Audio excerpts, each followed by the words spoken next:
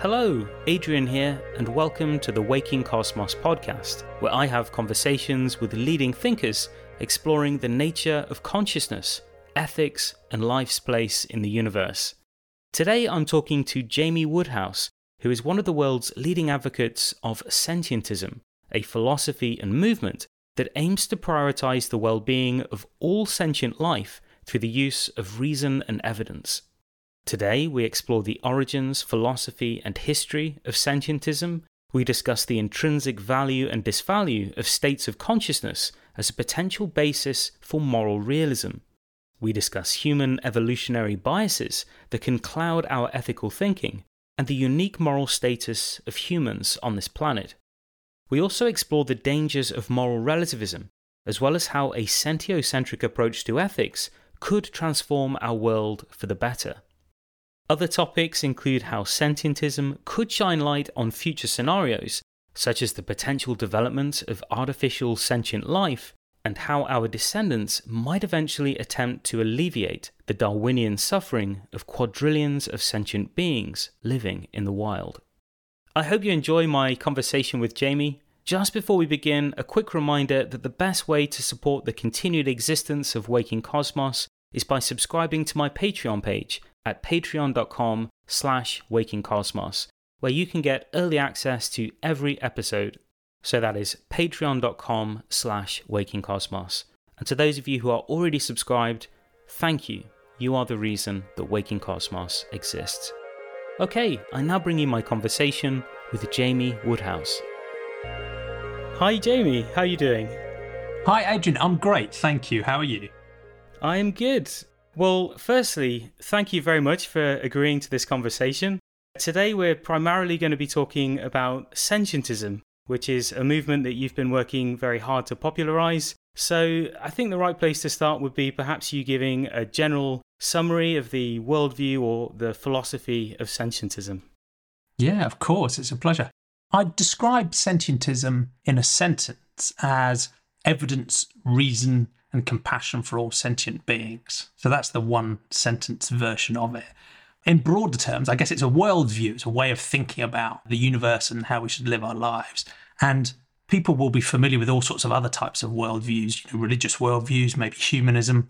And Sentientism is trying to answer similar questions. I think most of those worldviews are trying to answer the deepest philosophical questions, and arguably the most important ones, the question of what's real, how should we understand the universe, what should we believe, and the questions, just as importantly, of ethics, what matters and who matters. So to get slightly more specific, when I say evidence, reason, and compassion for all sentient beings, that's answering the what's real question with a suggestion that instead of using a sort of fideistic approach based on faith or a dogmatic approach where your views don't change with the evidence, that we should adopt at least in epistemological terms, a naturalistic approach that uses evidence and reason broadly defined to base our beliefs and our credences on. So that's the evidence and reason part. You might describe that, as I say, as a epistemological naturalism.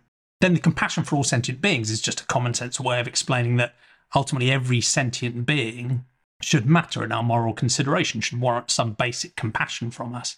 And sentience, we'll probably get onto this later, in simple terms, is the capacity to have experiences or to have good or bad experiences. So any being that can suffer, that can feel pain or joy or anything at all really, should matter when it comes to thinking about morality and our ethics. So that's hopefully a headline summary and then a little bit more depth. It's epistemological naturalism, at least a sentiocentric moral scope. So we should include every sentient being in our scope of moral consideration, and summarised as evidence, reason, and compassion for all sentient beings. I know that the general idea of doing no harm and having compassion for all sentient beings has been around for a very long time, in some traditions for millennia even. But as I understand it, the actual word sentientism was coined fairly recently in the 1970s. I wonder if you could talk a bit about how that came about, because it's quite an interesting story. The word sentientism, as far as I can find from my research, was, as you say, first used in the 1970s by a couple of academics, one called Lewis and another one called Rodman. And interestingly, they were using the word sentientism to criticise it. So it was coined by the people who were resisting it. And they were using it to criticise the modern animal ethics movement that was growing up around people like Rosgodlovich and Richard Ryder and Peter Singer and others, all of whom were saying, look, sentience is what should matter here. The reason we care about other humans is not we share the same species, but because of their capacity to suffer, to flourish, to feel things. And if that is the basis for our compassion for other humans, we should extend it out to all other sentient beings.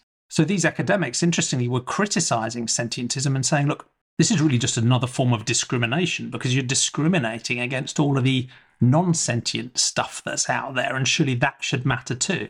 So if you think about this choice of where to set our moral scope, you might have a choice between anthropocentrism that focuses on humans, sentiocentrism that includes all sentient beings. But these people were pushing for something much broader than that, a biocentrism or even an ecocentrism that says ultimately all living things and maybe even all ecosystems, including non-living stuff like rocks and rivers and trees and concepts such as ecosystems and species, all of those should matter too. So the criticism was saying, look, you're not going far enough. You're actually leaving out non-sentient stuff. So that was, I guess, the genesis of the word. But the people I mentioned before, Godlovich and Ryder and Singer and many other people around them, pushed ahead with defining a variety of different ethical stances that essentially centered on sentience. And nearly all of them were quite naturalistically focused as well. So they were quite often saying, look, this is also an alternative to maybe a religious or a supernatural ethic because it's grounded in the science of sentience and consciousness and evolution. We don't need a supernatural basis for our compassion. We can just choose to care about all of these sentient beings in a scientific sense.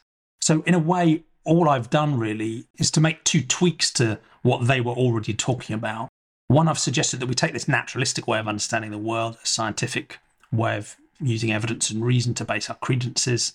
But we don't just apply that to when we're thinking about our moral scope. We should apply that in every domain, because I think engaging honestly with reality, using evidence and reason is our best chance of getting close to the truth, whatever that might be, in every single domain, not just when we're thinking about morality and ethics. And the second thing I've suggested we do, where people like Ryder and Singer and other academics around them centered on sentience, but then developed quite specific ethical systems that you'd then apply to that. So some went down a more utilitarian approach, some went down a more rights-based or a deontological approach, some people developed a feminist care ethic or a relational ethic, all of which still focused on this idea of sentience as a moral qualifier. I've suggested that sentientism itself should be quite ethically pluralistic. So as long as we include all sentient beings in our moral consideration and we take that seriously, it sort of doesn't matter quite so much which of those specific ethical systems you apply to it thereafter. So that's the development of the word. But as you've suggested there, these are not ideas that were invented in the 1970s or even in the European Enlightenment. They have a much, much older history in human cultures. So if I think you look at the naturalistic way of understanding the world, I'd argue that is as old as humanity itself. I think early humans were exploring their environment, using their senses to help them find ways to survive. And arguably that is a naturalistic grounding for epistemology even before people had thought of the term epistemology. And even after the growth of a more supernatural thinking and religious modes of thinking, in almost every culture and almost every part of the world and every stage of history, there have been naturalistic thinkers who've turned away from the supernatural, fideistic and revealed or dogmatic ways of believing and have suggested, look, we should use evidence and reason to understand the world, and we should adjust our beliefs and our credences based on evidence and reasoning too. So that naturalistic idea is ancient and various and global and richly deep through human cultures. But this idea of having a compassion that is universal and goes beyond the human is also extremely ancient and deep. And I think, again, you can find echoes of that in almost every culture and every period of history around the world. And one obvious example that will jump out at many people is the idea of ahimsa. And in simple terms, it means do no harm. And it doesn't mean do no harm to humans. It means do no harm to any being that has the capacity to be harmed. And having the capacity to be harmed is an attribute of sentience. So in essence, that idea of ahimsa is centered on the concept of sentience, again, long, long before the word sentientism was coined. Yeah, it's quite a new term in that sense, but I think the roots are deep and ancient and potentially even pre-human if you want to push it that far. Jamie, sentientism, as you've described it, is an approach to ethics which is driven primarily by reason and evidence. But there is this classic argument from history, from the philosopher David Hume, that we can't get an ought from an is. And what that means is that we can't actually derive morality simply by looking only at facts and evidence. In reality, the world just exists, and nothing about how the world exists can tell us how it ought to exist. So, Jamie, how does your personal interpretation of sentientism bridge this gap between the impersonal facts of the world and how we ought to live within it? Well, I'll make two qualifying statements first. One is I'm not a philosopher. And the second thing is because of this pluralism of sentientism, many other sentientists would disagree with me on the is-ought chasm, all sorts of other different types of ethical topics and epistemological topics too. Personally, I'm reasonably comfortable drawing a link between the good and bad of experiences to the good and bad of morality and ethics.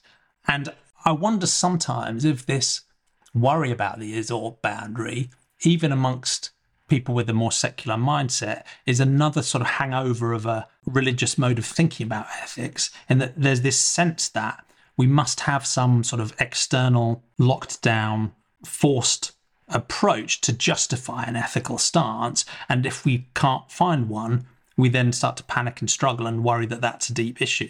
So one, I think there are ways of bridging that chasm. And two, I'm not sure that the worry is really that deep either.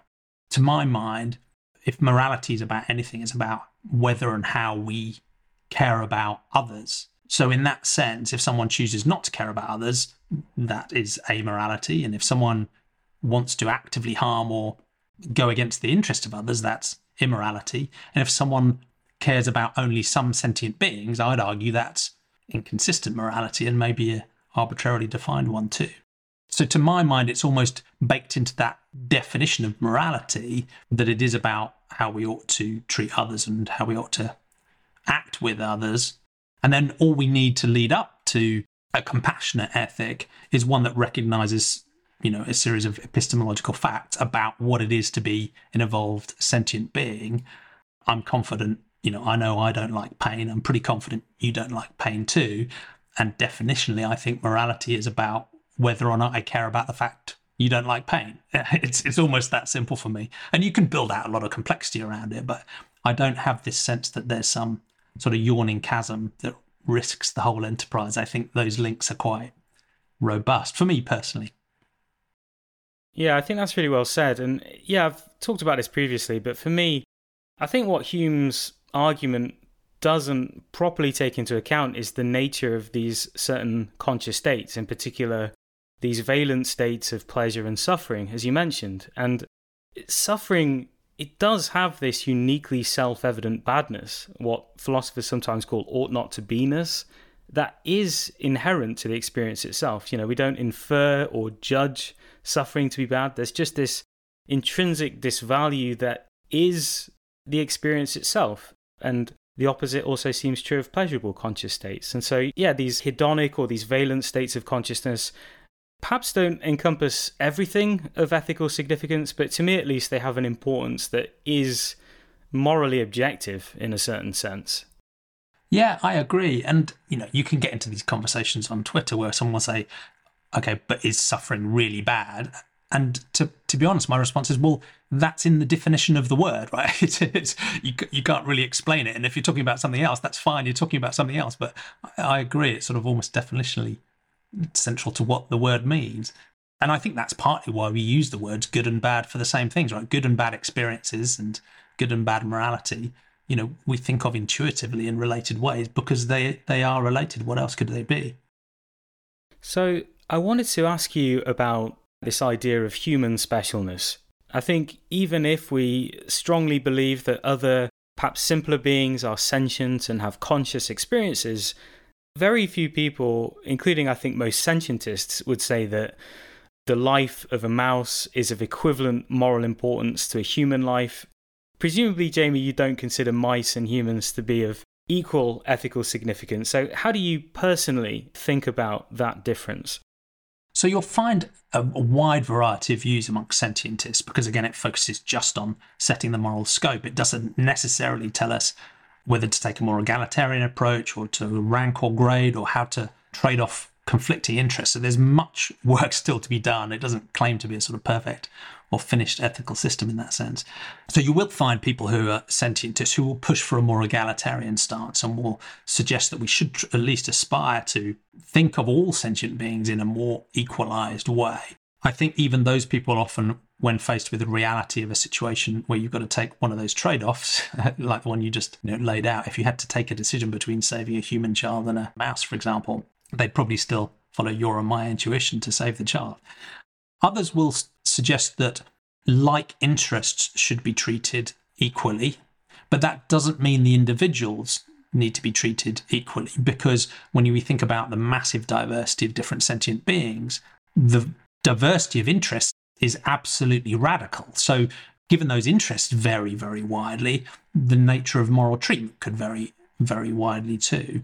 And you can also link that to the variety of sentient experience itself, because I think it's fair to suggest that sentience isn't just a binary on-off thing that you have it or you don't, and if you do have it, it's all the same. Again, we see that variety even within the human species, let alone across many other species. So I think many sentientists are open to the idea that if sentience is this rich, complex, multidimensional thing, that some beings might have a richer, more complex, maybe more intensely valenced version of sentience, and that could warrant them having a slightly higher moral priority over a being that has a very, very simplistic, maybe low-level, less intense degree of sentience. So there's a broad range of approaches. I do think there is something to that we need to recognise the potential degrees and varieties of sentience, and that might justify differential treatment in some areas. We just need to be careful, because one thing us humans are very good at is defining some new hierarchy that conveniently puts us at the top, that justifies us exploiting others. So as long as we're watching out for that, and we're genuinely trying to do this in a high integrity way that genuinely tries to take the perspective of the other, even if they're very different from us, then I think we can find sensible ways of navigating through that. Yeah, it does seem that to be consistent, we need to say that like suffering and like well-being counts the same, regardless of what species we're talking about. But I do think that there is an ethical difference between humans and other species. I think it's really, though, our instrumental value, like the amount of power that we wield in the world over other species, our cognitive abilities, our ability to reason, our technology. We just have a much greater reach in our influence to purposively affect other lives and other sentient beings, and also the future of the planet. So I do think that gives humans a unique moral status. I don't actually see us, though, above other species. I think in absolute terms, like I said earlier, I think our well-being and suffering counts the same. I almost feel like we're just born into a position of far greater moral responsibility. And if that is the only ethically relevant difference between ourselves and other sentient creatures, then we should be perhaps quite humbled by that and maybe reflect a bit more on the way that we abuse that power. I'd agree. There can be a theme amongst people with a sentiocentric concern who are worried about human impact on the rest of the planet and other species, for example, that suggests that humans take almost back away from the world and just leave it alone because we've done so much harm. I have some sort of empathy for that, but there's a danger in it too, because I think it steps away from the responsibility that should come with that enormous power that we have. Because I completely agree. I think our capabilities and the power for good or ill are absolutely overwhelming compared to any other type of being that we're aware of on this planet. So we need to be extremely aware of hubris, but we also can't step away from that responsibility that power should embed.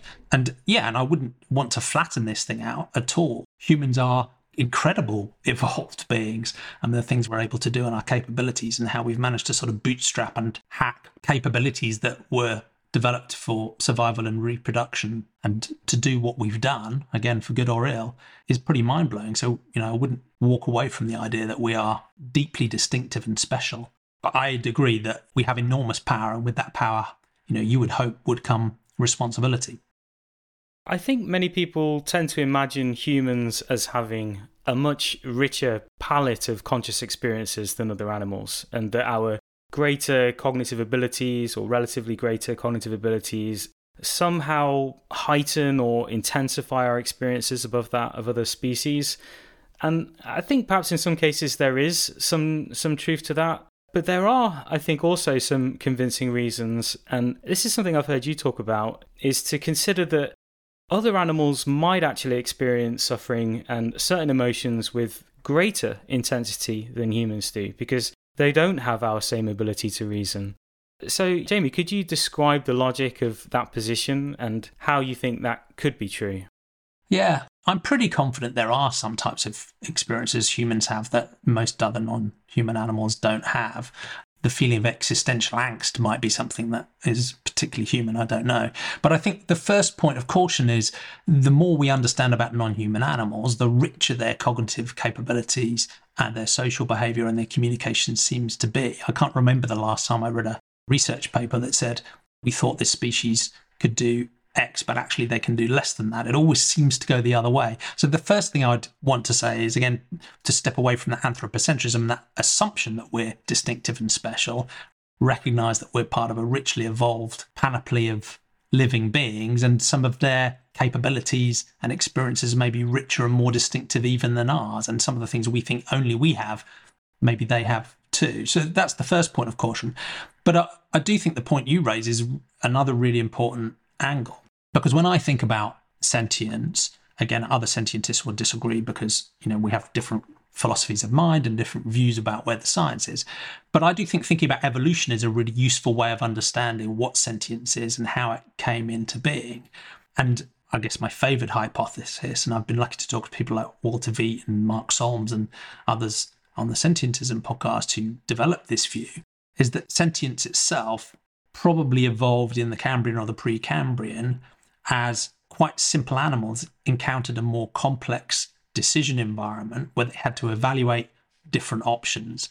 And it proved adaptive for them to be able to have this feeling, which was, how are things going for me now? And how are things going for me now? And that helped them move towards good things and away from bad things in a super simple sense. So I think that was, to use a biblical reference, that, the genesis of sentience, the adaptivity of that essential feel. And a few billion years later, here we are now feeling the existential angst. But I think that does bring into light that evolutionary role, the concern you had, which is that with humans or other animals with more advanced cognitive capabilities, we can use those cognitive capabilities to help with our evolutionary survival and reproduction. So maybe we need the raw feels of pain and pleasure a little bit less because we have those advanced cognitive capabilities. Whereas maybe with the simpler animals with less powerful cognitive capabilities, maybe for their survival, they depend even more on the simple pains and pleasures and the raw feels of their experiences. So maybe they actually feel those things in a more intense way. So that's one point of caution, something we need to be careful about as we jump to simple assumptions about whether simpler animals feel pain less intensely than us. They may feel it more.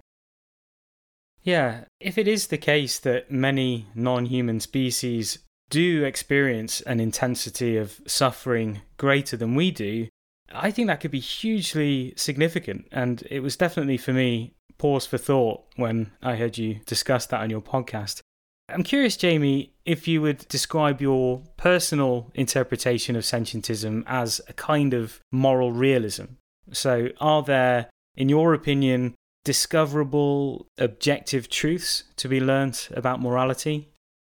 So this is another area where I'll have the real philosophers complaining about my imprecision and fuzziness and messing up the terms. To be honest, I'm still not sure if I count as a moral realist or a moral anti-realist, because I've described my position, I think, reasonably consistently, and people have told me I'm both. So let me lay out how I think about it, and you can help me understand whether I'm a moral realist or not. So I'm not a moral realist in a sort of pure Platonic sense, in that I don't think morality existed before sentient beings existed. So in that sense, I'm not a sort of extremely hard-edged moral realist.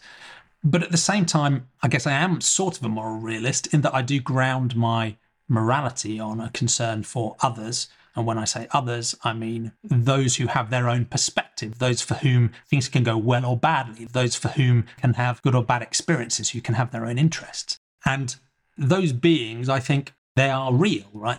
They are real, and they really don't like suffering. They really don't want to die. So in that sense, that's where I find some degree of moral realist grounding, is just in the existence and the nature and the characteristics of sentient beings. And as we said before, in just the very definition of what the word morality means. So whether that makes me a moral realist or not, I'm still not quite sure, but... Yeah, it's interesting. I think quite often moral realism is framed as saying that morality is floating around us in the universe, is some kind of supernatural ether. But to me, at least, I do identify as a moral realist, and it's not because I believe in, as you mentioned, this kind of Platonic supernatural moral law, but it's because I think value and disvalue really exist in conscious experience, and morality for me is, or should be, our logical response to the existence of this value, this ought to be-ness or this ought not to be-ness, which is intrinsic to certain conscious states. And so to me, morality has a kind of existence which is similar in a way to mathematics, in the sense that it's an emergent scheme with potentially multiple solutions, but it's logically entailed from simpler values. It's grounded, I think, in something real, which is the intrinsic ought to be-ness or ought not to be-ness of these valent states of consciousness. Yeah, beautifully put. And yeah, just to add, regarding these hedonic or valent states, of course, I don't think either of us are saying that feeling pleasure is in any way a reliable indicator that we're actually doing something good. You know, we could be ruining our life with heroin, for example. And similarly, at least for now, suffering clearly performs a range of essential biological functions. But I think we have all sorts of false associations around pleasure and suffering. But I do think that well-being and suffering states of consciousness in themselves have an intrinsic value and disvalue. And they are at least part of the raw material of ethics in the universe, in my view.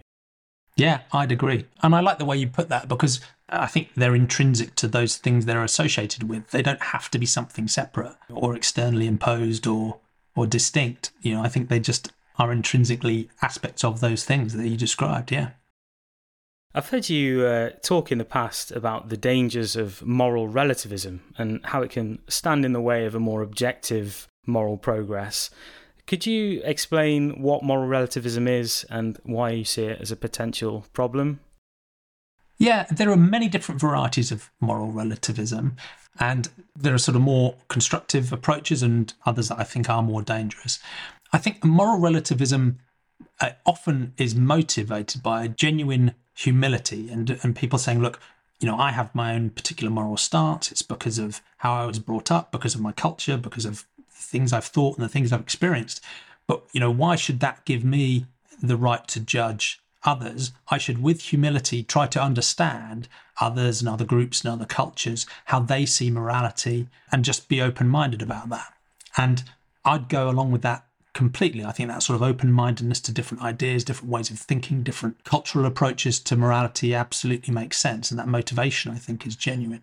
The danger is where that humility leads us to such a degree of neutrality that we refuse to have any standard of judgment of the moral system of somebody else, regardless of the suffering it causes or regardless of the actual content of that ethical system.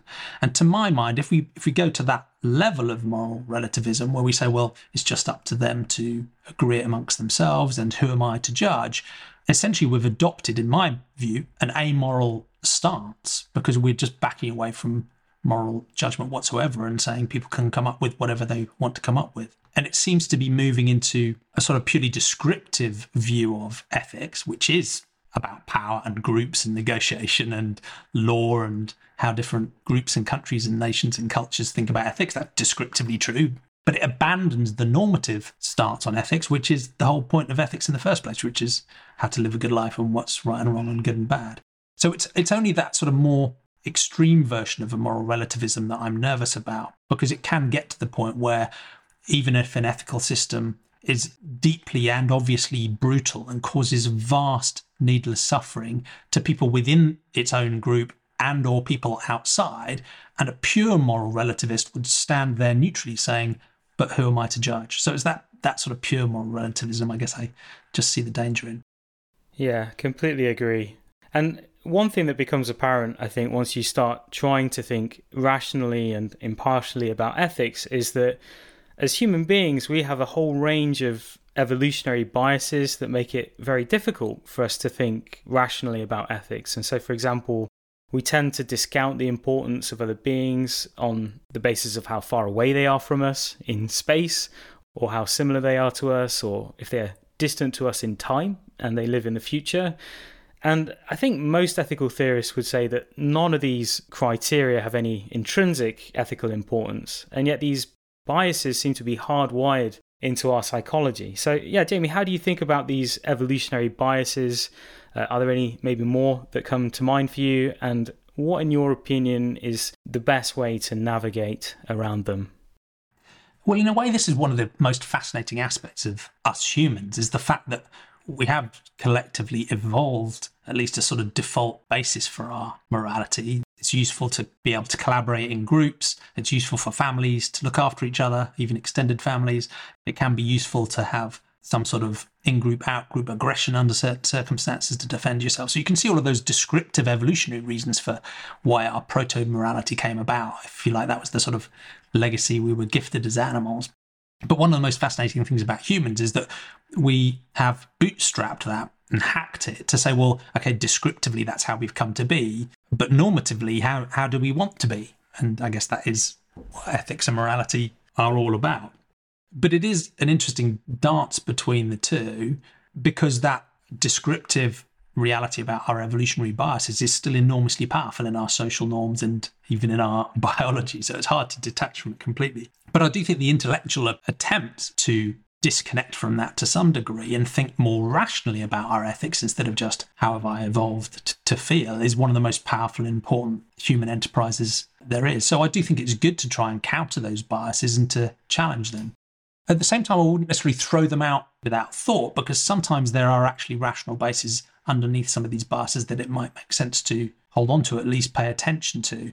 For example, when we're thinking about future generations, I think it makes sense to grant future generations of sentient beings moral consideration, just as people can care about the environment because of, to some degree, their own grandkids. It's just an extension of that. But at the same time, it might make sense to hedge the weighting of the value based on the probability of those beings existing. So in that sense, there's an example where, a purist stance might go full egalitarian about future generations, but you might actually find a rational basis for reining things into being a little bit more presentist and a little bit more focused on, those around us now. So I'm not sure if that's a clear answer, but I do think it's good for us to challenge these biases and work out if there's actually a rational basis for them, or if, again, it is just some sort of evolved legacy of the way we like to think. Yeah, I definitely agree with you that we have special duties to certain beings which are closely within the reach of our influence, like our own children and so on. And yeah, I think our ability to feel pleasure and suffering and have compassion for our family and our community, it does give us a glimpse into, I think, a truly normative ethical reality, and yet it's quite distorted by these evolutionary pressures to survive and reproduce, which we still have. And so, for example, I think a lot of the time we do have the right ethical intuitions, for example, that we should take care of our children, but we don't have any evolved ethical intuitions about those beings whose well-being doesn't directly affect our own survival, because there's no evolutionary feedback there to shape our psychology. Yeah. But if we are trying to be more impartial and objective, then I think we need to recognize that if a sentient being is within our ability to affect it, then we do have an ethical duty to them. And especially in wealthier, developed countries, where the reach of our influence has really exploded over a very short time, I think it's kind of a major issue that we just don't intuitively feel or sense this much greater ethical responsibility that we've acquired very recently. Yeah, I'd agree. And I think, as I said, that's one of the most important sort of enterprises of human thought, is challenging that and working it through. And it's difficult because at the same time, we need to have, compassion for our fellow humans, that we are a certain type of evolved animal. Maybe there is only a certain pace we can go at, and there are certain things that are so counterintuitive that it's hard for us to do. So maybe even that sort of descriptive evolved stance still does have some sort of drag on us in practical terms. But I think the idea of trying to push and challenge and stretch that is deeply important, and we can do so much better. And I think the other thing is people will sometimes push back on having this much broader, sentiocentric moral scope because they're worried about how demanding it might be. And that's a fair challenge, right? Something so radical can feel demanding and challenging. It can almost lead people to just turn away from the idea because it sounds just too hard to do. And I guess my appeal is one, look, maybe we should just try and face up to that because in a way that's how moral progress is made. But the second one is to suggest that actually the minimal baseline for showing compassion for others doesn't actually need to be very demanding at all for us to make substantial progress. So what I mean by that is, depending on which ethical system you look at, you can think about obligations or responsibilities. You can think about whether we have an obligation to help others proactively or to care about all sorts of different interests or needs they might have. But most ethical systems would agree that at least as a baseline, if you include someone in your moral consideration, if you have compassion for them, if you care about them, even in the most minimal sense, then at the very least, you wouldn't needlessly harm or kill that being. You might not feel an obligation to help them, or you might not go out of your way to support them. You might do nothing else, but at least you wouldn't needlessly harm or kill them. And that start, I think, is a sort of reassuring minimal baseline that says, look, let's have a very broad moral scope, even if we only start with that minimally demanding ask. Now, that minimally demanding ask still has very radical implications for the way humanity operates today, but I think at least it's a starting point where we can say, look, surely we could at least aspire to that basic level of, what moral consideration and what compassion actually mean. So one thing Sentientism, I think, is really saying is that our moral circle needs to, at the very least, expand to include all conscious sentient beings. But a lot of people, I think, would want to include a great many other things within our moral circle, things that do not in themselves have consciousness or sentience. And so you sometimes hear environmentalists campaigning to get maybe a river or a forest to be legally recognised as a person or having rights in some way. Jamie, how do you think about that? Is this the correct way to go about protecting these things, or do we need to draw a clearer line between what is of intrinsic ethical importance and things that are perhaps enormously valuable, but that their value is ultimately of an instrumental kind? So Sentientism itself says that we should have compassion for all sentient beings. It doesn't say we shouldn't have moral consideration for insentient beings. So some sentientists will go further. Thus, look, we have moral consideration, serious moral consideration for all sentient beings, but they will actually extend further than that. And they might do that based around ideas of dignity or autonomy, even for beings that might not be sentient. And they might also do that in a sort of biocentric or an ecocentric sense, where they will say, look, I think ecosystems have intrinsic moral worth themselves. Personally, I'm more strict than that because I think that ultimately all of the intrinsic terminal value that we're talking about does come back to the subjective experiences of sentient beings. So I'm a bit more strict about that. And I think that ultimately we should include all sentient beings in our moral scope, but nobody or nothing else, because everyone inside the moral scope is a someone and everything that is not sentient is essentially a thing. But at the same time, I would actually share a rich concern for all sorts of insentient stuff. The environment is a great example. So I and most other, even strict sentientists, would have a rich appreciation for the importance of protecting our environment. But we might do that in an instrumental way because we see the environment as being deeply important for not just human sentience and not just the sentients that live in human spheres of influence, but also the quadrillions of free-ranging sentients that live less impacted by humans too. So we'd care about the environment because of its instrumental impact on all of those sentient beings, as opposed to having an intrinsic sense of moral worth or moral value for the ecosystem itself. So I think there's still quite a lot of overlap there, but there is an important distinction. And I think if someone sees intrinsic moral value in an ecosystem, to be consistent, they would also have to see intrinsic moral value in the ecosystem on the planet of Venus, for example, where we are pretty confident there's no sentient life at all, because it's the system that has the intrinsic value, regardless of whether there's any sentient being there whatsoever.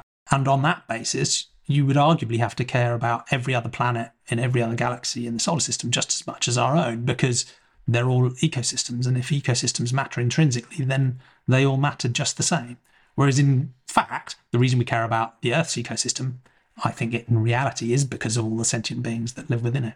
So it's probably too long an answer, but I guess my main concern with mainstream environmental movement and people who go to a biocentric or an ecocentric stance is that I'm often pretty convinced that what they're doing isn't really a genuine extension of their moral scope of consideration. It's really another veneer on an anthropocentric stance, because the concern for the ecosystem isn't really a concern for the ecosystem.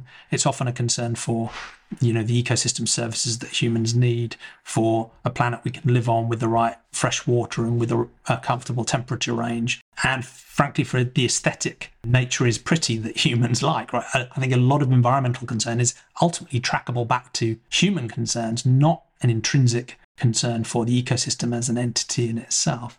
And where you can see that most brutally exposed is where someone who claims to have a compassion for all living things or even all ecosystems and all entities in the environment conveniently excludes vast swathes of sentient beings, both in free-ranging in the wild or particularly in our own farms and labs, from their moral consideration. So it seems they have a rich concern for the human species.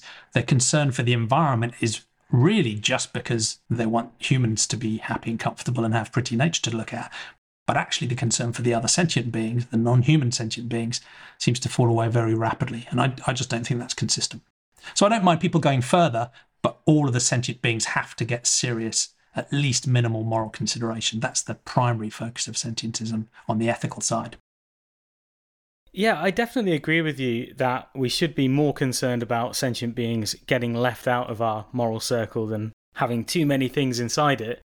To be honest, though, I am fairly convinced, like you, that actually intrinsic value cannot intelligibly exist apart from conscious experience or sentience. Personally, I see value sort of in an analogous way to colour, in that it took us a very long time, centuries, for scientists to really understand that colours don't exist on the surfaces of objects in the way that they naively seem to us, and in reality, colour is an appearance in consciousness. Yeah, I just can't see any intelligible way that value could exist separately from conscious experience. I just don't know what that would be. I like that, the way you put that, because in a way, for there to be value, there has to be some form of entity that is doing the valuing.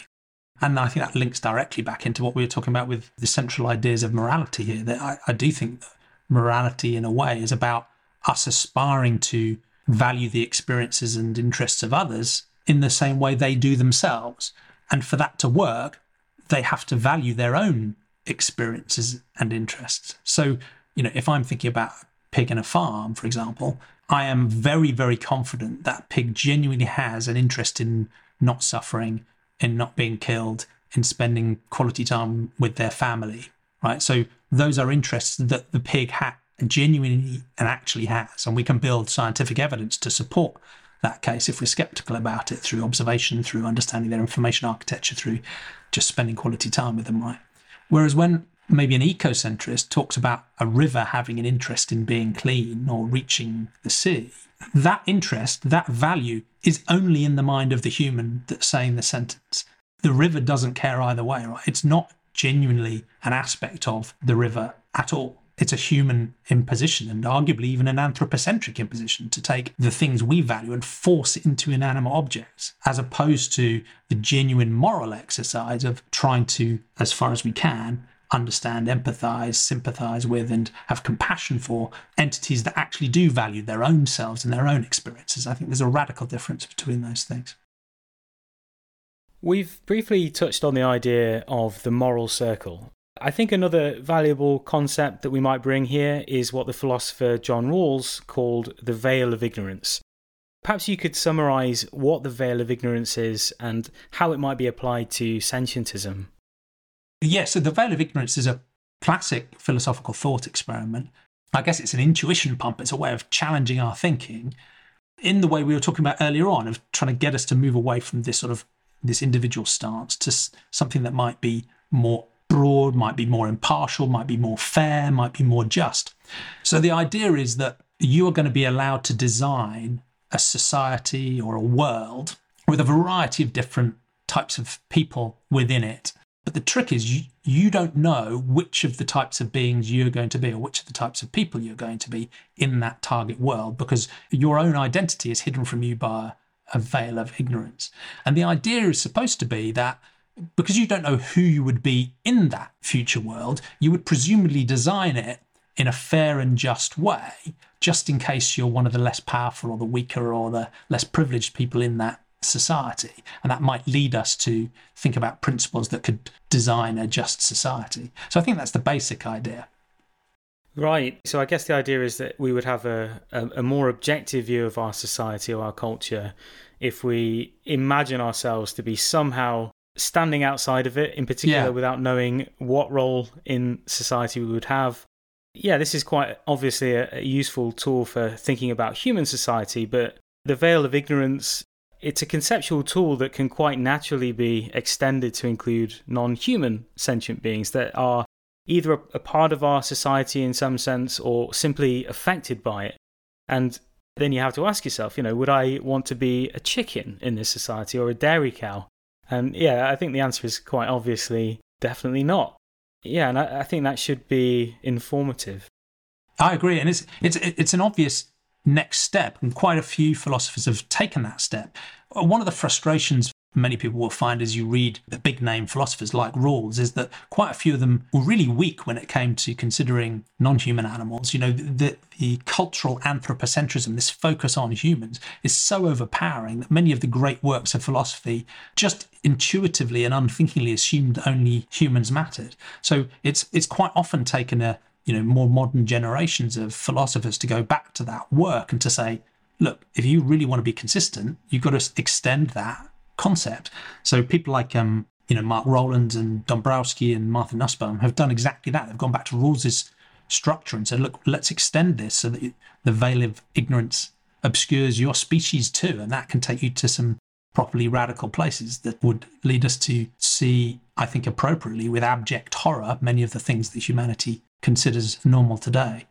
But as with any sort of intuition, pump or thought experiment, there are limits to it. You can imagine someone still be willing to take the gamble that they might end up in the right spot in their designed world. It might not be completely egalitarian. They might be willing to take some risk that they, win the lottery they've set up. And of course, the real challenge is that none of us are actually in that veil of ignorance situation. The real challenge of ethics isn't how would you design society from behind the veil. The real challenge of ethics is now you do know your position and your privilege and your luck, whether and how to be moral even then. So there are limitations to it, but I think it's a very powerful way of thinking that, I agree, should be extended to include all other sentient beings too.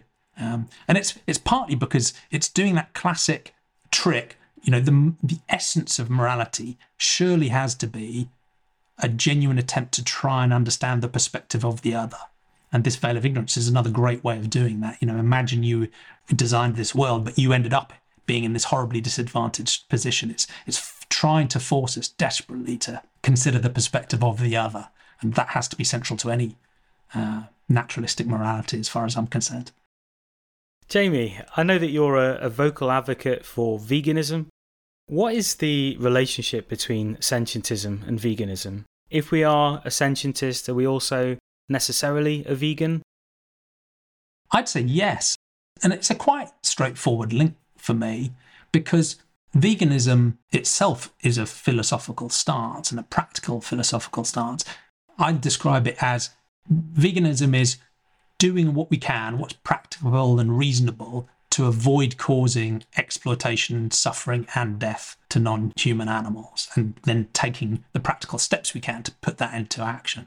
So if we have a sentiocentric moral concern that cares about all sentient beings, that should imply we wouldn't want to cause exploitation, suffering and death to those sentient beings. And in essence, that's what veganism is. So I think there's quite a strong and clear link. There are differences between sentientism and veganism, but for me, although my veganism sort of came first, my veganism is now based on my sentientism, and I do think it's a logical, practical implication of taking a sentientist stance. I think vegans and really the majority of morally serious thinkers are horrified by the suffering that humans impose on other species. factory farming in particular, I think is one of the great moral emergencies of our time. But there is, of course, an enormous amount of suffering that takes place in Darwinian nature. And it does seem that in order to be consistent, we should be concerned about and ultimately try to reduce wild animal suffering as well. I think most people, including many vegans, would probably consider that to be a step too far. But Jamie, I wonder how you think about wild animal suffering. Is it our place as humans to eventually perhaps do something about it? Where do you stand on wild animal suffering? I do think we need to include them in our moral scope. And that is one of the interesting differences between sentientism and veganism that we mentioned before, because veganism is explicitly about human-caused harms and trying to end them. People will talk about animal liberation. So that's not about making animals happy. That's just setting them free and getting out of the way as humans. It's ending our human-caused exploitation, killing and harming. And I think that's a laudable and deeply important aim, given the egregious harms we're carrying out, as you've mentioned there already. And the only tangential point I'd mention is that many people, in theory, will reject factory farming as an egregious and sickening and obvious harm, also a needless one, but will at the same time fail to recognise that the very worst parts of factory farming are also standard practices in non-factory farming too. So again, when we think about it from the perspective of the animal themselves, the stages they have to go through in those processes are remarkably similar, whether it's a factory farm or a non-factory farm. And arguably the worst parts of the process from their perspective are consistent across the two, even if they might have a little bit more space to run around in between in the non-factory farmed approach. But let me come back to your central question, because that is actually quite a big tension in the vegan and animal advocacy movements. Veganism is very focused on ending human-caused harms and exploitations of animals. And there are, in a way, two different paths you can take. One is to say these human-caused harms are egregious, we should end them, and we are so sceptical of human interventions in nature and in the wild and with other animals that essentially the best thing we can do is to back away completely, end our exploitation, and the story stops there. The other perspective is to say, well, actually, the reason I want to end those human-caused harms is ultimately because I have compassion for these very obviously sentient beings. And if I have compassion for all sentient beings, that means I have compassion for sentient beings whether or not they're being harmed or exploited by humans. And yeah, that should, I think, lead us into having compassion, moral consideration for sentient beings that live free-ranging in the wild as well. Now, whether to do something about that or what to do about that is the next step. But I would insist strongly that even though that topic is difficult, challenging, and it's an immature space, even in academia, none of those things are a reason for us to withdraw our moral consideration from that class of sentient beings. I mean, they're the most numerous sentient beings on our planet by far. Just to lay out the rough numbers, there's about 8 billion sentient human beings at any one moment. There's about 80 to 100 billion obviously sentient farmed land animals. There's maybe 1 to 2, probably more trillion farmed and fished aquatic animals that we harm and kill, again, largely needlessly. But those numbers are all dwarfed by the very rough estimates of how many sentient beings there might be free-ranging in what we call the wild. And those numbers get up into the sort of quintillion, sextillion sort of numbers. I mean, it's just breathtakingly complex and the scale is mind-blowing. So for us to look at that space and either say, look, that's just too scary to engage with, or because we have this sort of naive view that nature is perfect and wonderful, so let's just leave it alone, in essence abandons most of the sentient beings on planet Earth and excludes them from our moral consideration. So, yeah, a long answer, but we need to include them in our moral consideration, but then just think with humility and care about what and how to do about that. Yeah, I agree. Yeah, I think we really should care about wild animal suffering. I think it is a very salient moral cause. You know, in the short term, like you, I'm certainly quite hesitant that we could intervene in these very complex ecosystems without potentially doing a lot of damage. But as a potential cause for perhaps a more advanced and wiser civilization, I think reducing natural suffering could eventually become a moral priority of our civilization. I definitely don't subscribe to this almost religious view that nature is perfect and could never be improved on. I just don't think that we are currently wise enough or advanced enough to attempt this full-scale paradise engineering right now. But in the future, maybe that will change and our descendants will manufacture truly benevolent biospheres. Who knows? Yeah, and I know we share a guest in David Pearce, and he's, I guess, done some of the most cutting-edge thinking on this sort of stuff, and is very unashamed about, one, the level of the moral challenge to us, and two, the potential we might have given our enormous power and rapidly developing power to actually do something about that. So, he will comfortably go into transhumanist ideas about gene editing or re-engineering the biosphere and so on. And many people will balk at that because, again, of this skepticism about our human track record. It's totally understandable, right? You look at what we've done, I completely understand, and I share that sense of fear of human hubris. But I think to go too far the other way and just to withdraw from the idea, either because of that sort of pseudo-religious nature is good view or because of a terror of human intervention, is abandoning many innocents as well. I guess the other thing I'd say is I've had some fascinating conversations with people like Carl Johansson and Jeff Sebo and others who've thought very deeply about this space. And they make the point that this isn't a question about whether to intervene or not. We are already, as humans, intervening, whether we like it or not, at massive scale. And whether that's our impact on the climate, whether it's deforestation, whether it's biodiversity loss, whether it's other more subtle changes, right? We're intervening already, so we cannot avoid the topic. We have to think about our impacts on animals living free-ranging in the wild, whether we like it or not. And the other aspect is that we are already doing low-risk, high-confidence interventions to help that we could easily build on. So there are already exercises that are looking at vaccinating wild animals, for example, against disease. Now, that's largely done for human purposes to reduce the risk to us and livestock, but it does actually also benefit the animals too. There are ideas about wildlife corridors or using forms of contraception as a more humane way of managing populations instead of relying on starvation or predation. So there are already low risk, compassionate, benevolent interventions that are being developed that I think we should continue to research on and work on. And I think the final reason why the wild animal topic is interesting is one of the weird things about humans is that non-vegan humans are already intuitively compassionate about wild animals. We have a local WhatsApp group in the area where I live here, and the outpouring of concern for a duck that gets hit by a car or for a fox that's injured in a back garden is absolutely overwhelming. It gives me enormous hope because those people intuitively and directly recognise that this is a sentient being that is suffering, and they're very comfortable calling wildlife rescue or trying to assist in some way if they can. So we have this weird dichotomy where non-vegan humans intuitively, directly and intrinsically seem to care about free-ranging wild animals while brutally paying for the exploitation, slaughter and suffering of very obviously sentient farmed animals, whereas many vegans are richly and deeply concerned with the non-human animals that are being harmed by humans, but almost want to back away from a concern about animals living free in the wild because they're so worried about human hubris and intervention. So in a way, it gives me some hope because if the average human does at least have some intrinsic care for an injured wild animal they might find while walking in a suburb or in a wood, it gives me hope that there's some latent morality there that we can tap into. Ultimately, no one really wants to needlessly harm or kill sentient beings. And if we can strip some of the social norms and human psychological defenses away from that and get back to that those basics, there's some hope there, I think.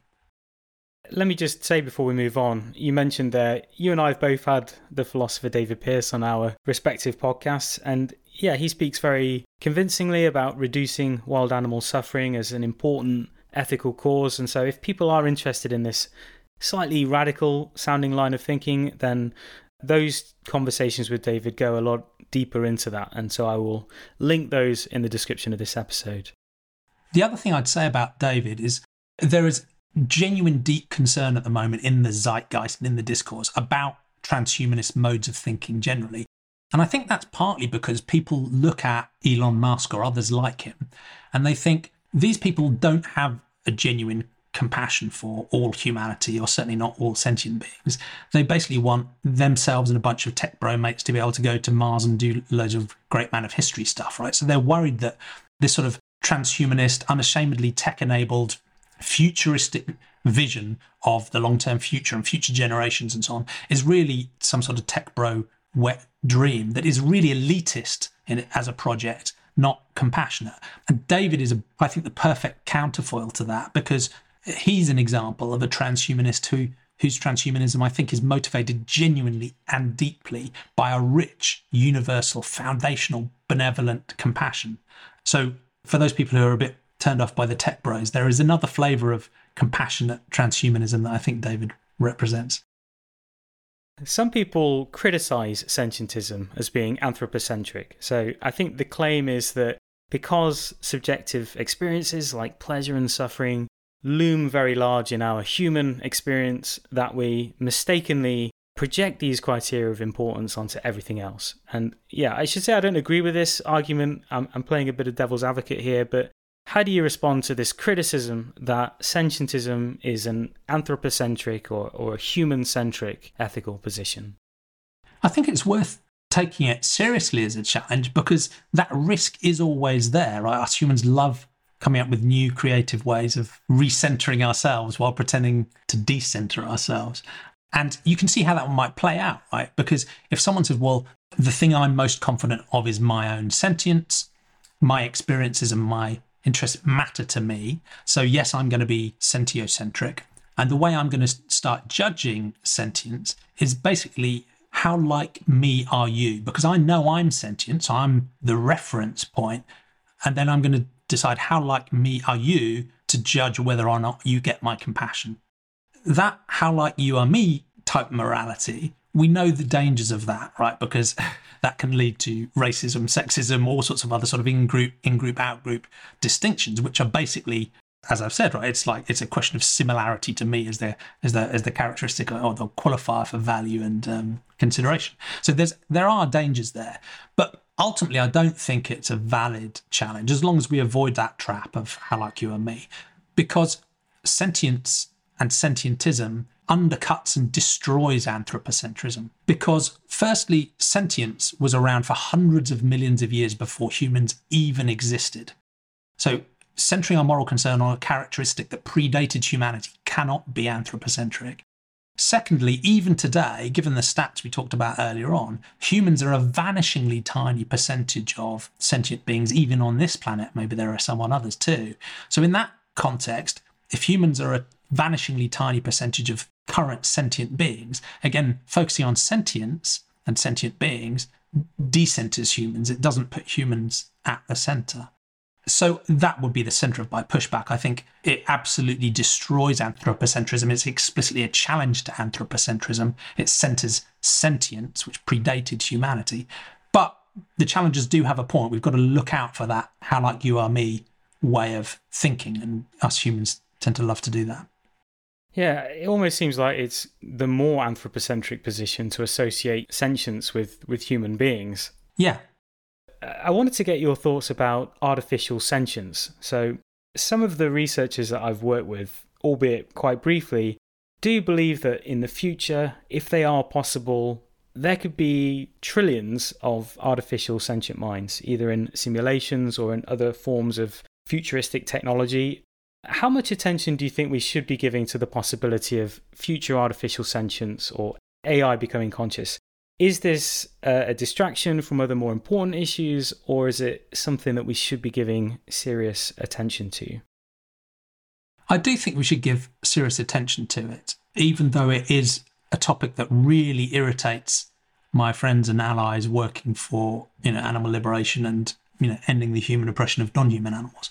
Because those people will again go back to the stats we talked about before and look at the suffering and the challenges that even 8 billion humans are facing. We have so many horrible problems still to deal with there. Then we have the challenges of farmed agriculture and fishing and the need to transition to end all of that. Then potentially we have this challenge of the quadrillions or quintillions or sextillions of wild animal suffering. And you seriously want me to take potentially artificial sentience seriously as a moral issue? So I completely appreciate that, given the priorities we're facing and the egregious harms that we're continuing to carry out. But I do think it's an important topic to focus on. One, it's important in its own right because it might actually come to pass and it might happen quicker than we realise. And the best time to stop factory farming is before you've started it.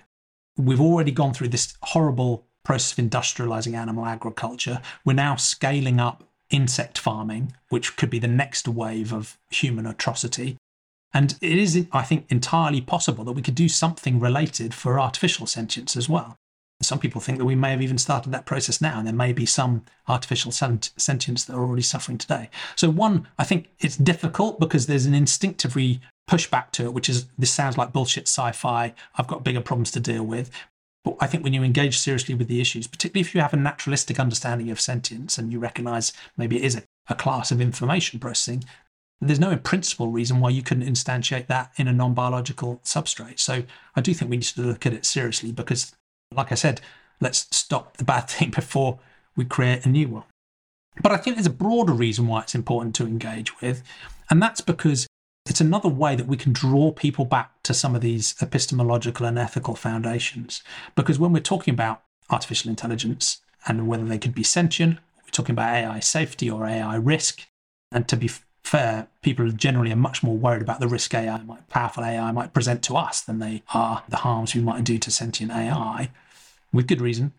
When we're talking to those people, many of them are just taking a standard anthropocentric view and then making that leap to extend their moral consideration, and they're thinking about the topic because it's fascinating and because it's interesting and because it's a bit sci-fi and because it leads into their sort of philosophical modes of thinking.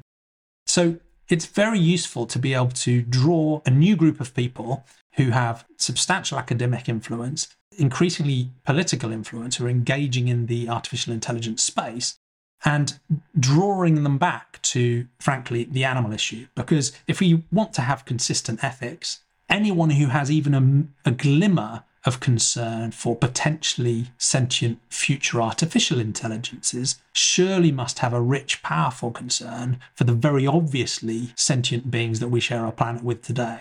So at the very least, it's another opportunity to say, this is an emerging, interesting new idea, maybe an imperative, but let's draw you back to those philosophical foundations. And it's just another way of enlisting them in the non-human animal topic, as well as extending that concern potentially beyond biology.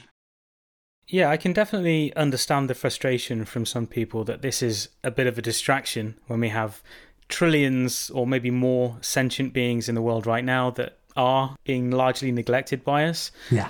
But having said that, I do think that this could be an extremely important cause. As you pointed out, artificial intelligence is developing extremely rapidly, and it could make certain things possible even in the relative short term, that we'd previously thought were either very far off or perhaps even impossible. And another thing to mention is, the researchers that I do know that are deeply into thinking about the ethics of artificial sentience, they do believe that we might be in a uniquely pivotal moment in history for establishing how these potential future beings will be treated. And so, as you said, a better place to stop something from happening is before it's already happening. The other thing to say is just that those researchers who primarily at the Centre for Reducing Suffering, they're also very concerned about things like factory farming and other present-day issues. And to be honest, I'd be very surprised if a single one of them was not a vegan. And so, I think we can work on multiple ethical causes. And I think it could be a serious mistake to dismiss this moral issue simply because it isn't occurring in the present. Yeah, and in a way, that's quite an interesting test, because if someone is engaged in the topic of artificial sentience or robot rights, but doesn't express compassion for non-human animals, it's probably likely that their interest is purely intellectual or theoretical or philosophical or academic. It's not really grounded in an ethical stance at all. Whereas, as you said, the people at the Centre for Reducing Suffering, they've started with this rich sentiocentric compassion, which they do express for non-human animals and human animals, and now they're extending that in a high integrity way to consider digital sentience too. So I think that's quite an interesting sanity check for where someone's coming from on this topic, because I don't think you can consistently care about potentially sentient digital intelligences if you don't already express that in practical terms for the beings we are very confident are sentient around us today that we harm needlessly. Jamie, what do you think would be different about our world if everyone adopted this sentiocentric approach to ethics? So I think the sentiocentric part really shifts who we care about in a fundamental way. It takes it from our traditional model of caring about subgroups of humans, and then I guess after the Second World War, the Universal Declaration of Rights, at least theoretically considering all humans, all 8 billion humans, and it pushes us to care about all of the sentient beings in our farms and our labs and in our homes, but even beyond that, as we've talked about, to free-ranging animals living in the wild and the vast numbers of them there. So I think the single most obvious thing it would do does bring us back to the way we exploit and use non-human sentient animals today. That's probably the most visceral and obvious clash with current default human norms, because while most young humans and even most adult humans would agree with us that we shouldn't needlessly harm and kill another sentient being, and that causing suffering and death and going against their interests is intrinsically somehow a bad thing to do, we've somehow built up a set of human psychological tricks and very, very powerful social norms that indoctrinate almost everybody around the world to think that it's completely normal, even acceptable, even desirable to, at industrial scale, harm, abuse, both mentally and physically, and ultimately kill vast swathes of trillions of very obviously sentient beings for largely trivial human ends. So I think on the sentiocentric side of sentientism, that's probably the one biggest change that we'd see in a sentientist world, would be some form of just transition that ultimately aims to end all those forms of exploitation and harm. And with some of that stuff, it's quite easy. Plants are edible, for example, and with other aspects in certain cultures and certain countries around the world, we're going to have to take different transition paths. But I think ultimately the aim would be to transition to end all of that stuff. And the good thing about it is that that's not just good for non-human animals, that's also good for us humans and for the planet we all share, because as research continues into challenges around water and land pollution and water use and emissions and land use and deforestation and biodiversity and zoonosis and antimicrobial resistance, and the list goes on, the imperative to end those industries, even from a human health and an environmental and a climate standpoint, are overwhelming, even if we don't adopt a sentiocentric ethics. So I think the sentiocentric ethics just gives the deepest and the most powerful and the most fundamental push to that imperative. So that's probably the big beast on the sentiocentric implications. But the naturalistic side of sentientism, I think, has some pretty radical and deep implications too, because it insists on using evidence and reason to ground our credences, and thereby rejects, a faith-based fideistic approach or a dogmatic approach where our opinions don't change with the evidence. It would reject a lot of the problems we're seeing in terms of misinformation, disinformation. It explicitly and directly challenges those ways of doing epistemology. I don't want to aggrandize them by calling them epistemology, because arguably they're not. So that bumps up against many supernatural worldviews, many religious and spiritual worldviews. It bumps up against many forms of unfounded conspiracism. It bumps up against alternative medicine and astrology and themes around anti-vaxxing. So again, there are all sorts of contentious issues there that the epistemology bumps up against pretty hard as well. And it does that for two reasons. One, because I just think using evidence and reason is the best way of understanding the world. And if we want to make the world a better place, it's useful to understand it well. So there's a pure technical reason why I think naturalistic epistemology just gives us the best chance of doing that. But it's also because even if someone has a richly compassionate ethic, if they're just wrong about the world, that can lead good people to do terrible things. And we see so many examples of that, where someone's compassionate ethics may then be constrained or made conditional by a religious or a supernatural worldview, or their belief about how reality actually works leads them to cause egregious, needless harm. And that's partly why I frame sentientism as both having this epistemological stance and an ethical stance, because I don't think either is good enough by itself. If you have a naturalistic stance, you might just arbitrarily choose not to care about some sentient beings.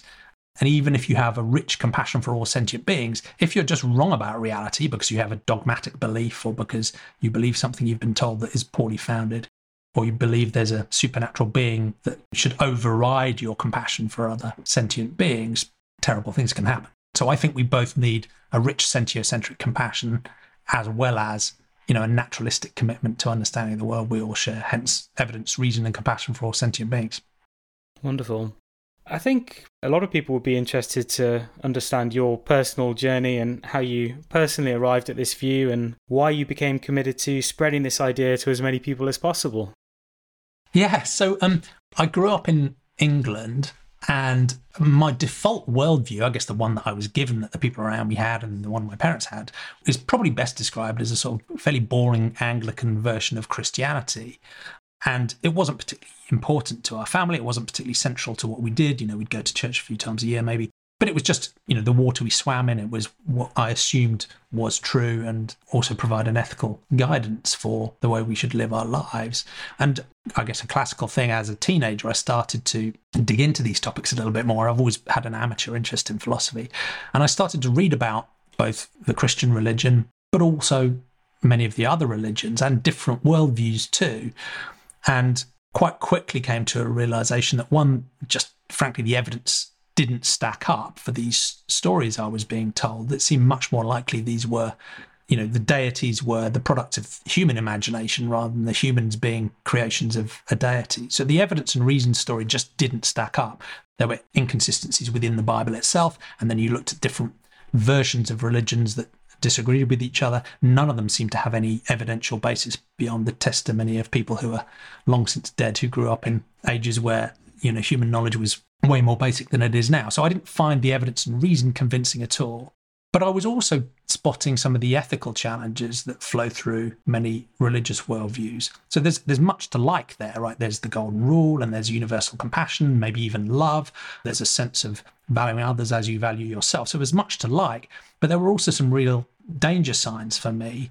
And those, in practical terms, came through how hierarchies seem to be built in many of these religions. There's normally God at the top, there's the priests come next, maybe angels in between, and then there's a sort of a superclass of privileged humans that get full consideration, and then other groups of humans much less so. So I was asking questions about why women couldn't be priests, for example, and there are many examples along those lines. So I could see some religious worldviews leading into a sort of outgroup exclusionary ethics, even within the human species. So caste is another classic example within some religions where some types of human, purely based on the family they were born into, were treated in despicable ways. So there were ethical issues too in many of the religious worldviews to go along with the good I saw. But even beyond that, the core idea that you would posit that there was a deity that was the ultimate expression of the perfect moral good, and that being would have created a place where countless billions of innocents would be tortured for eternity, seemed to me to just destroy the ethical pretense of the entire enterprise. The idea that a perfectly good being could needlessly cause to suffer countless billions of beings forever clashed viscerally and directly, and it still does, with what you and I were talking about earlier on, about this intrinsic badness of suffering and therefore the intrinsic moral badness of needlessly causing others to suffer. But that essentially led me to become an atheist. And atheism isn't necessarily that interesting because it's just not believing in one particular thing, but there's an infinity of things for which there's no good evidence that we might choose not to believe, and that just happens to be a socially resonant one. So atheism isn't that interesting. And it particularly doesn't say much about ethics beyond the fact that you shouldn't use a supernatural grounding for your ethics. So that search then led me to, again in my teenage years, led me to humanism. And I really liked the idea of humanism and secular humanism because it kept this very naturalistic way of understanding the world that I'd come to adopt, a scientific way of understanding the world with humility, using evidence, engaging honestly with reality, and saying, look, we don't need a supernatural belief system or a deity to tell us what's right and wrong. We as humans, because of the way we've evolved and because of who we are and because of what we feel and because of our rationality, can just decide to be good people, right, regardless, living in this natural world. So I liked the fact it had a natural grounding, but I also liked the fact it then took this stance of universal compassion for all humans, regardless of our sex, age, gender, how we look, caste, anything else. It said it doesn't matter, all humans matter. But over time, I guess I came to see a challenge in humanism, and it's an obvious one, which is it's quite anthropocentric. The word human is in the name. And although humanism is more about humans as agents defining our own morality, it doesn't say you should only care about humans, but it is very centered on humans. And even today, most of the humanist organizations, when you read their materials and their programs and their definitions, it's extremely human-centric. And occasionally here or there, you will see a mention of, oh, and by the way, we should also care about non-human sentient beings as well. And that's shifting over time. But it is generally very anthropocentric. And in parallel, partly prompted by my sister who went vegetarian earlier than me, I had this other thread of thought in my head about non-human animals and their experiences and their suffering mattering. And over time, those two things sort of bubbled up together as independent strains of thought. And eventually, and actually around the time I went vegan a few years ago, I started to think, well, humanism has this problem of anthropocentrism. The existing animal advocacy and vegan and various other movements don't really take a stance on epistemology at all. There are many people within those movements who care richly about non-human animals, who do have a naturalistic way of understanding the world. And many of them had turned away from a religious way of thinking explicitly because many religions were pretty brutal about the way humans were given dominion over animals, particularly the more Western-oriented religions. So there were a lot of people with an naturalistic epistemology in those movements, but there were also many people with a very varied, supernatural, religious, conspiratorial, conspirituality mindset in those spaces as well. And I really thought there was enormous value in bringing these two things together. So you had a commitment to a naturalistic epistemology and a sentiocentric compassion. And it didn't seem like anything existed to name that space and to define it and to maybe build a bit of movement around it. So that was my motivation ultimately for co-opting this word sentientism that had been coined in the 1970s and never really escaped from academia, and saying, well, this is pretty much there, right? It's already somewhat naturalistic. It already has this sentiocentric compassion. If we can make it ethically pluralistic so that we can welcome thinkers in, regardless of whether they take a care ethics approach or a relational approach or a deontological approach, a utilitarian approach, right? Because the scope is what matters. The most important thing is getting all the sentient beings inside our scope first, and then we can fight over the rest. So if we can make that pluralistic, and if we can double down on this epistemological commitment, so it's not just about ethical questions, it's about every domain of human knowledge, that we should apply evidence and reason and use that as an epistemological commitment, then maybe sentientism could fill that gap in the middle. And you talked about, why do I think it's important? I'm never quite sure how to address this because, in a sense, it's such a basic intervention, trying to upgrade humans' worldviews, that there are so many more impactful direct things you could do in the world, whether it's about human ethics or animal ethics or even sentient AI ethics or other campaigns. But at the same time, because it is so basic, I also think it maybe is quite foundational because, in a sense, when I think about all of the problems on the planet, particularly the human-caused ones, it seems to me that they're all traceable back to either a failure of compassion, we just don't care. We don't care about some group of humans or some group of non-human animals or some group of other sentient beings. So that's a failure of compassion and ethics. Or it's a failure of epistemology, where we've just got something wrong, right? So someone might believe that vaccines are more dangerous than the virus they're trying to cure, or they might believe that crystal healing will save me so I don't need to go to my chemotherapy appointment, or that a deity has privileged me and the people around me such that I can needlessly harm others for some reason. So there's so many different reasons, and I guess the climate change example is a classic of both, right? Because there's some people who don't take climate change seriously enough because they don't care enough, and there are other people who don't take climate change seriously enough because they've been convinced it's a hoax, right? Or it's a conspiracy. So all of the problems that are facing the world seem to either come down to a failure of compassion or a failure of epistemology and understanding. So it seems to me deeply important that if we can work to upgrade human epistemology and human ethics, at least to this baseline, this simple baseline of evidence, reason and compassion for all sentient beings, that the ripple through effects on every decision taken by any one of those individual people hopefully will help us address all of the world's problems. And we might also, need to persuade powerful AI to be sentientists too, because otherwise we might be in trouble. If we align powerful AI to learn from current default human ethics about how to treat sentient beings that are weaker than you, then we are in a whole world of trouble. Whereas if we persuade powerful AI or align powerful AI to become sentientists, they might still care about humans even once they've taken over. Yeah, it does seem like rather than aligning AI with our present values, we should really be developing it to have better values than us. Absolutely, right? We need to choose our alignment target carefully. And, one hope comes from the fact that I'm hoping that artificial intelligences will be less comfortable with cognitive dissonance, will be less comfortable with ethical inconsistency, and will be less subject to harmful social norms that tell us it's normal to needlessly harm and kill others. But maybe that's just naive of me. Who knows? But it wouldn't surprise me at all if there is a potential future path where our future AI overlords turn out to be more ethical than us. It's not necessarily a high bar to beat. Jamie, we're coming to the end of our time together today. Thank you for being so generous with your time. Before we do say goodbye, where should people go to learn more about Sentientism and the work that you're doing to popularise it? Yeah, no, it's been such a pleasure to talk to you and to your audience. Thank you. I've loved the conversation. The easiest thing to do is just search for the word Sentientism. And it's a bit of a mouthful, but if you take the word sentient and just add ism on the end, you'll find it. So we have our own YouTube channel, much tinier than yours, and a podcast, which includes some presentations and talks about sentientism, but most of it is conversations with a fascinating range of philosophers and activists and sci-fi writers and CEOs and sociologists and psychologists. So I'd encourage people to delve into those if they want to dig deeper. We also have a website called sentientism.info, where people can sign up for our email mailing list. They can even add themselves to our wall and say, I'm a sentientist. If evidence, reason, and compassion for all sentient beings resonates with you, you can add yourself to the list there. And we also have a range of online global communities that people can join, and they're open to absolutely anyone interested. You don't have to agree with sentientism at all. So we have some quite fiery debates in there. But those are almost everywhere you could want to go.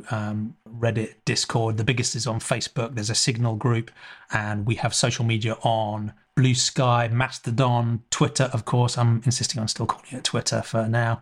So, if you just search for the word sentient with ism on the end, you will find us pretty much everywhere. And I'd love to continue the conversation.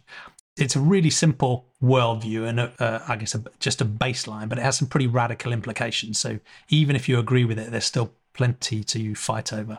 But I'd love to continue the conversation. Okay, well, thank you again, Jamie. I will continue to follow your work with great interest, and I hope we can do this again in the future. Thank you. It's been such a pleasure, Adrian. Thank you. Hello, Adrian here. I hope you enjoyed this episode of Waking Cosmos. If you would like to support the continued existence of the Waking Cosmos podcast and video series, please consider subscribing to my Patreon page at patreon.com/wakingcosmos, where you will also get early access to every episode. Alright, that is about it from me. I'm Adrian Nelson. Until next time.